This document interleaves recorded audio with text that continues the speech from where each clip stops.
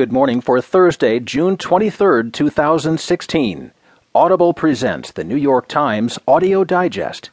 Here's what's making news on the front page. Clinton casts herself as problem solver.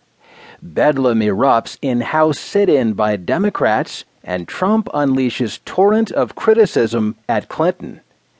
In today's national headlines, 2 companies to blame in Flint crisis, state says. Raging wildfires in the Southwest stretch resources, and Obama fracking rules are struck down by a court in Wyoming. In today's business headlines, Fiat Chrysler moves up repairs for gear shift, Volkswagen rewarded for failure, shareholders say, and gambling industry is a winner in the Brexit vote. There will be more business stories, more national and world news, a roundup from the sports page, and New York Times columnist Nicholas Kristof. Now, as selected by the editors of the New York Times, here are the stories on today's front page. The top story, Clinton casts herself as a problem solver. Neil Irwin has the story. It has been a year dominated by populist rage, embodied in Bernie Sanders' calls for a political revolution and Donald Trump's angry assertions that the United States and its workers are losing badly in the global economy.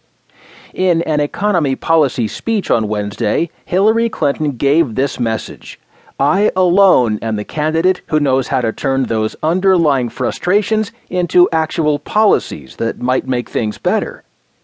She offered herself as someone who would not merely vent voters' anger, but respond to that anger by creating legislation that can be scored by the Congressional Budget Office and just maybe pass a Senate committee. It's not easy to change Washington or how corporations behave, Clinton, the presumptive Democratic nominee, said in Raleigh, North Carolina, a day after a speech blasting Trump's business record, ethics, and often erratic policy positions.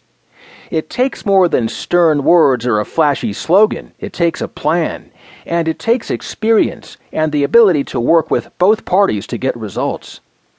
Unlike her primary opponent, Sanders, she did not promise to provide free college tuition or to break up major banks. She said she would make sure students could graduate without a debt hangover and would clamp down on banks in ways that would probably lead them to shrink. Unlike her Republican opponent, Trump, she did not propose ripping up trade deals and risking trade wars with the likes of China and Mexico. But she did say her administration would use the tax code to punish companies that outsource jobs. Notably, she also did not proclaim the greatness of the Obama-era economy and pledge continuity. That was a contrast with 2 other modern-era candidates who ran to succeed a 2-term president from their party amid a strong economy, Al Gore in 2000 and George H.W. Bush in 1988. This speech suggests she seeks to run not by boasting of what has gone right in the economy under President Obama, but as a fixer who can successfully deal with the things that are still broken. The Obama administration has stressed that private sector job growth has been strong for the last several years and that the unemployment rate is now down to 4.7%.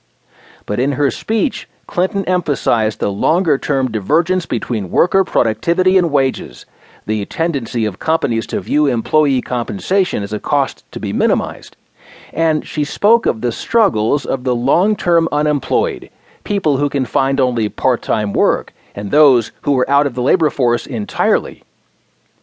In effect, Clinton acknowledged the underlying economic discontent that has fueled the rise of Sanders and Trump, while presenting herself as the person best qualified to address it.